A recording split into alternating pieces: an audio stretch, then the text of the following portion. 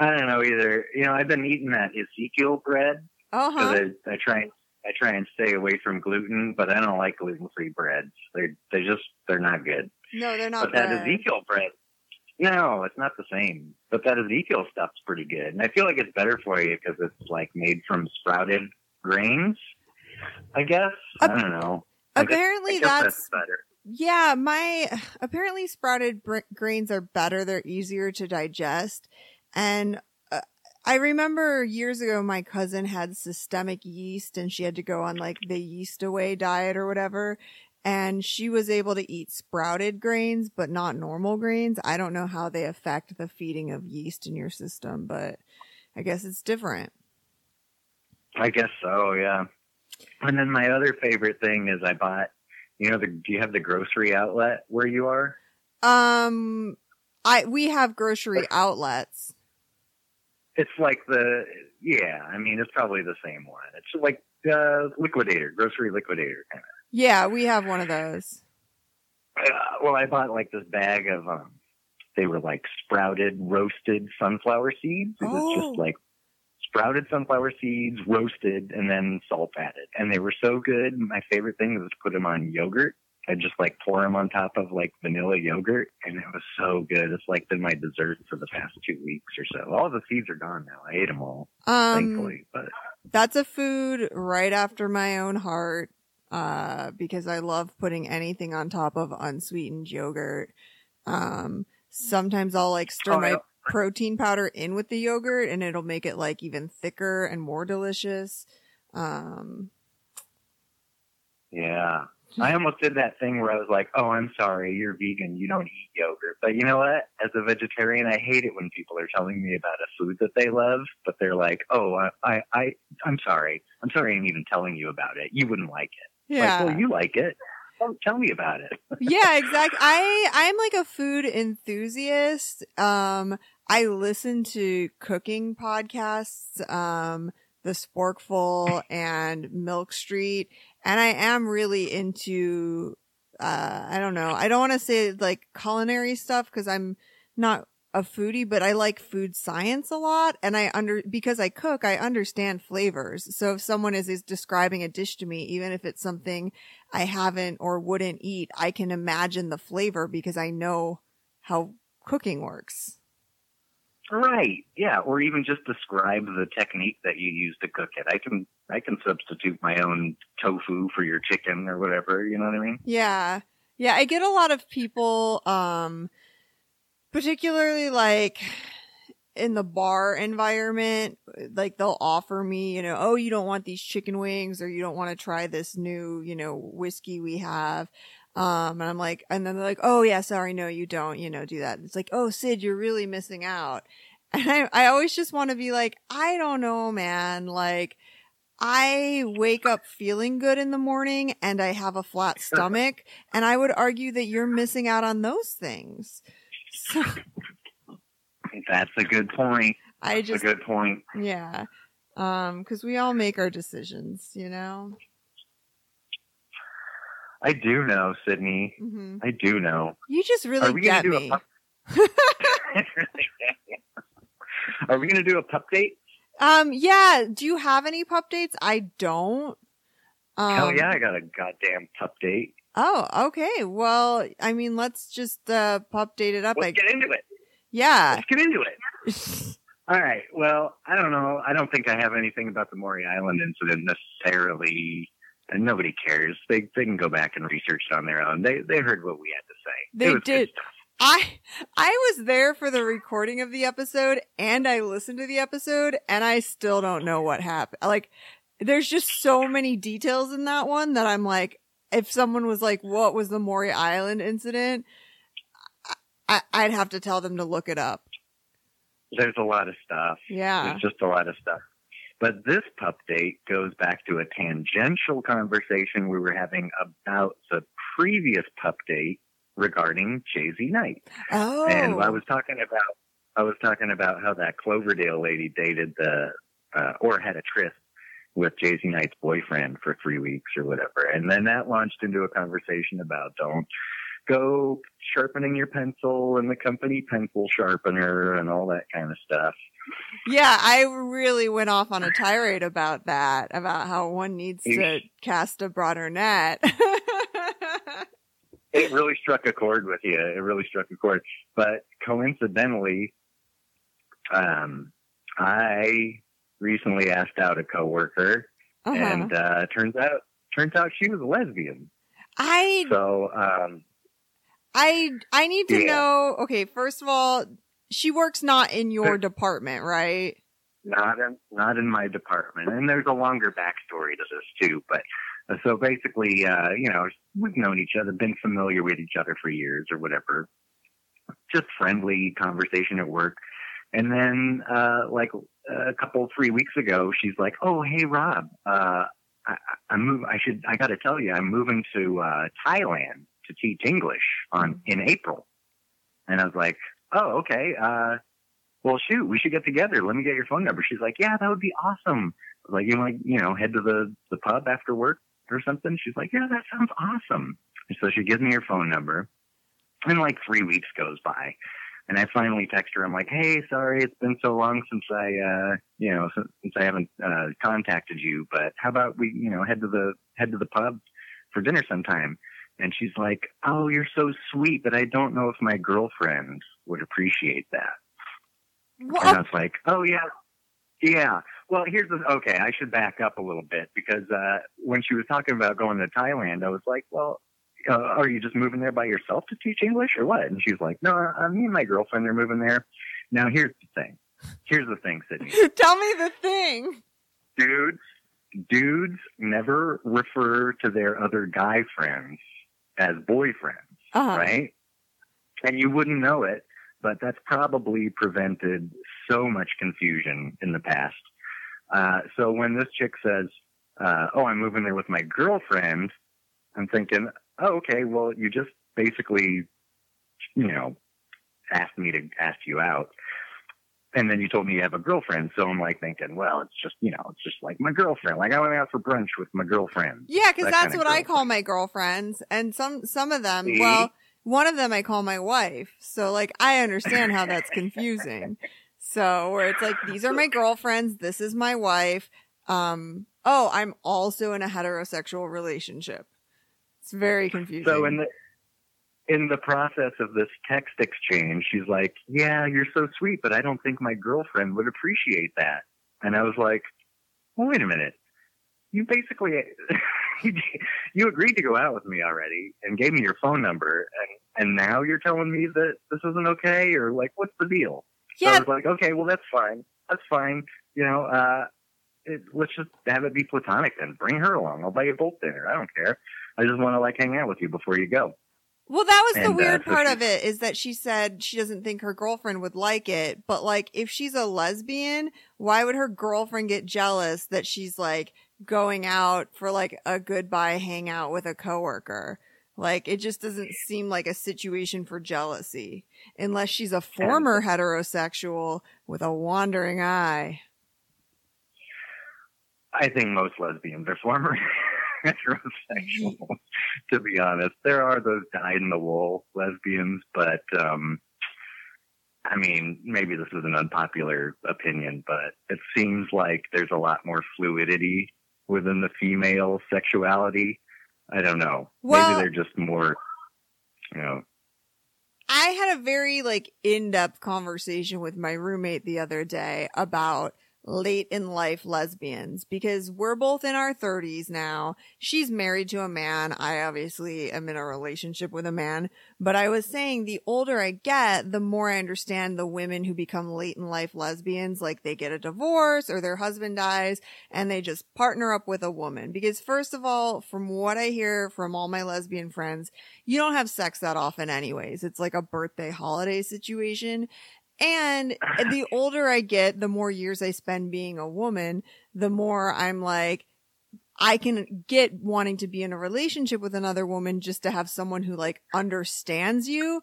As someone who gets really bad, periods on account of the, endometriosis, it's weird being in a heterosexual relationship. 'Cause I don't think there's any way that I can articulate to a man, it's like I have the flu. I like this just happens every month, this like horrible traumatic thing. Or like, no, I don't want to go to dessert after every meal because I'll get fat because I'm a lady and you're a man, and like our metabolisms are different and the standards for appearance are different. And like, I don't know, like you just spend, the more years I spend experiencing the world as a female, the more it's like, can a man even understand my life? Can I even understand a man's life? Cause like men are from Mars, women are from Venus. And, at a certain point, it's like, yeah, you want to be in a partnership with someone who gets you. And like, can straight men understand us? No, I don't, Yeah, there isn't that same incidence of, late in life, gay dudeness. Well, men don't feel a need to be, don't have, I think, the drive to feel understood that women have. Like, there's like, I don't know, I'm just going to do what I'm going to do. You don't need to get me. What's there to get? Like, you know what I'm saying? And for sure. And so like, especially because like a lot of the female experience is like, I don't know, kind of like suppressed misery, like periods and sexual harassment and like, I don't know, pelvic exams and like, it's stuff that we're not supposed to talk about. And so it's men aren't privy to, I think that's changing now, but historically like men weren't as privy to how fucking shitty it is to be a woman. And so, it's like, that's why you need your girlfriends to commiserate with you and be like, man, it sure does suck being this gender sometime. Am I right, ladies? See, there you use that girlfriends term again. Yeah. And I'm telling you, it's going to create a lot of confusion. I'm just telling you. Well, and that's how I got tricked into offering to buy 2 lesbians dinner. Are you going out to dinner with them? Well, that's for the next pup date. We'll find out. Oh, all right. They're leaving April 12th. So we got what? Yeah, we got time. Yeah. By the time we record the next pup date, we'll probably have a resolution to this fiasco. We definitely will. Well, that's exciting. Any other pup dates?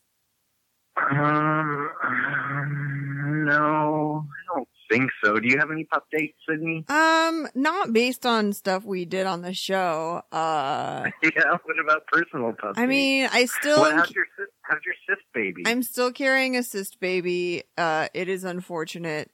And it is what it is, I guess. I think my stress is like manifesting itself physically because my work situation is like not great.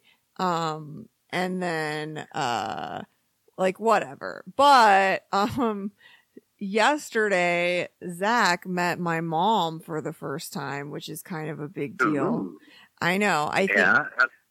How'd it go? I think they got along really well. They liked each other a lot. But more importantly, my mom's friend Linda came out, and I've never met Linda, and I've also just never been so in love with a human being before, because Linda is this tiny little lady in her 70s who retired from 30 years as a costume maker for Disney World. And wow. Linda, bad girl Linda, she has tattoos and she goes to the bars for karaoke and she goes to nudist resorts. And I was like, my mom's name is Deborah. Like, Deborah, you're hanging out with a bad girl. Miss Linda. She's talking about what tattoos she wants to get next. And she's just so old. She's just like a sweet old grandma who's like, she's like an artist and she makes clothing and purses and stuff. And yeah, she's like, hey, I got this papery old skin. I need some more tattoos on it. She's like, well, I'm a gardener, so I really want to get a bunch of flowers on my back and like light champagne and pastel colors.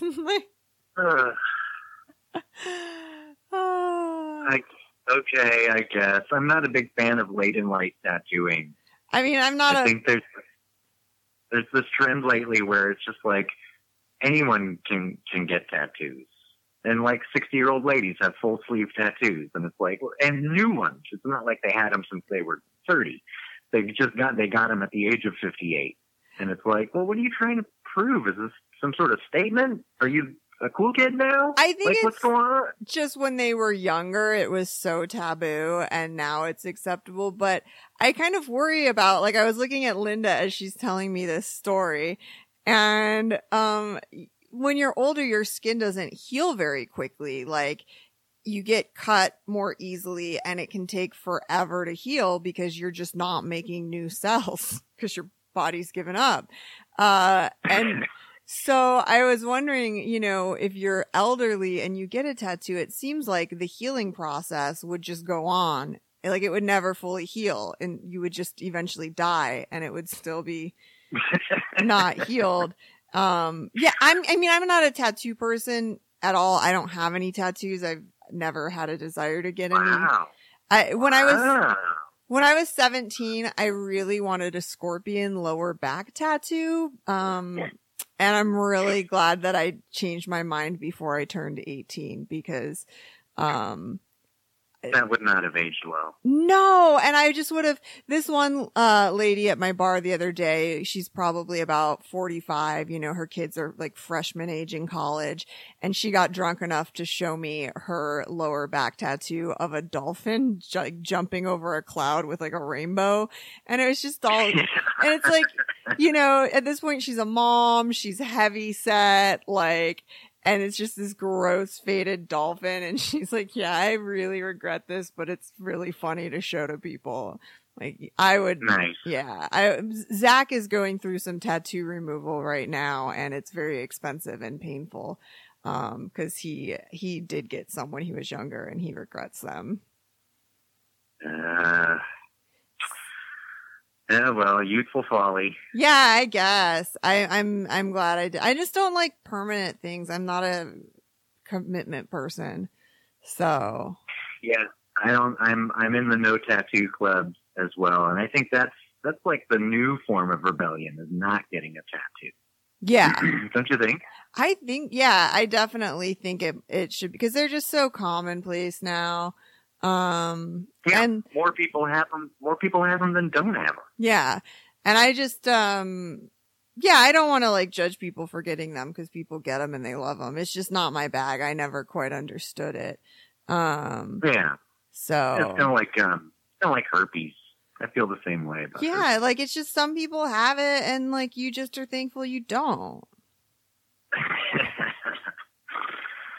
All right. Well, are we done with pup dates? I guess. Is this an episode? I guess they're done with pup dates. This was a good pup dates. It's a long one. Yeah. Actually, there is something I wanted to talk about on pup dates, which is that. Bring it on. I'm thinking of starting a Patreon, mostly because, as of today, I have $7.34 in my bank account, which is, in case you didn't know, not a lot of money. But I would like to be able to like at least cover the web hosting fees, for the show. And so I'm going to start a Patreon, and I was wondering if you had any input for what sort of like reward tiers, you think I should do. Like, do I do stickers? Do I do I would do maybe a hand drawn postcard.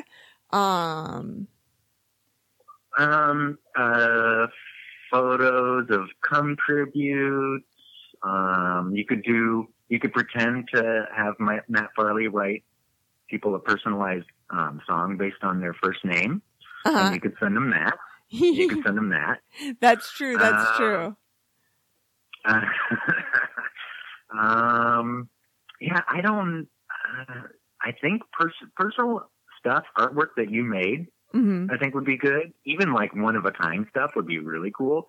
But even like a lot of these podcasts are going with extra content for the Patreon subscribers, which, you know, it seems a little underhanded to like be like, oh, you can't have this, only for the people that pay us $1 a month or $5 a month or whatever. But that's another option. Maybe like some video stuff or something. Okay. I don't know. spitballing. But I do like the idea of stickers. Personal shout-outs are another good option. I was thinking about selling like ad space, but only for let's say for $5, I'll read an ad for whatever you want. Or if you have a personal vendetta you want me to voice on the pod, I will do that. So for $5, I'll read anything you want me to read on an episode. I'm just trying to make this a viable financial product so we can get you on the payroll, you know. And then we can expense out trips to Jay-Z Night's compound or like the gathering of the Juggalos. That'll be a tax deductible business expense. Nice.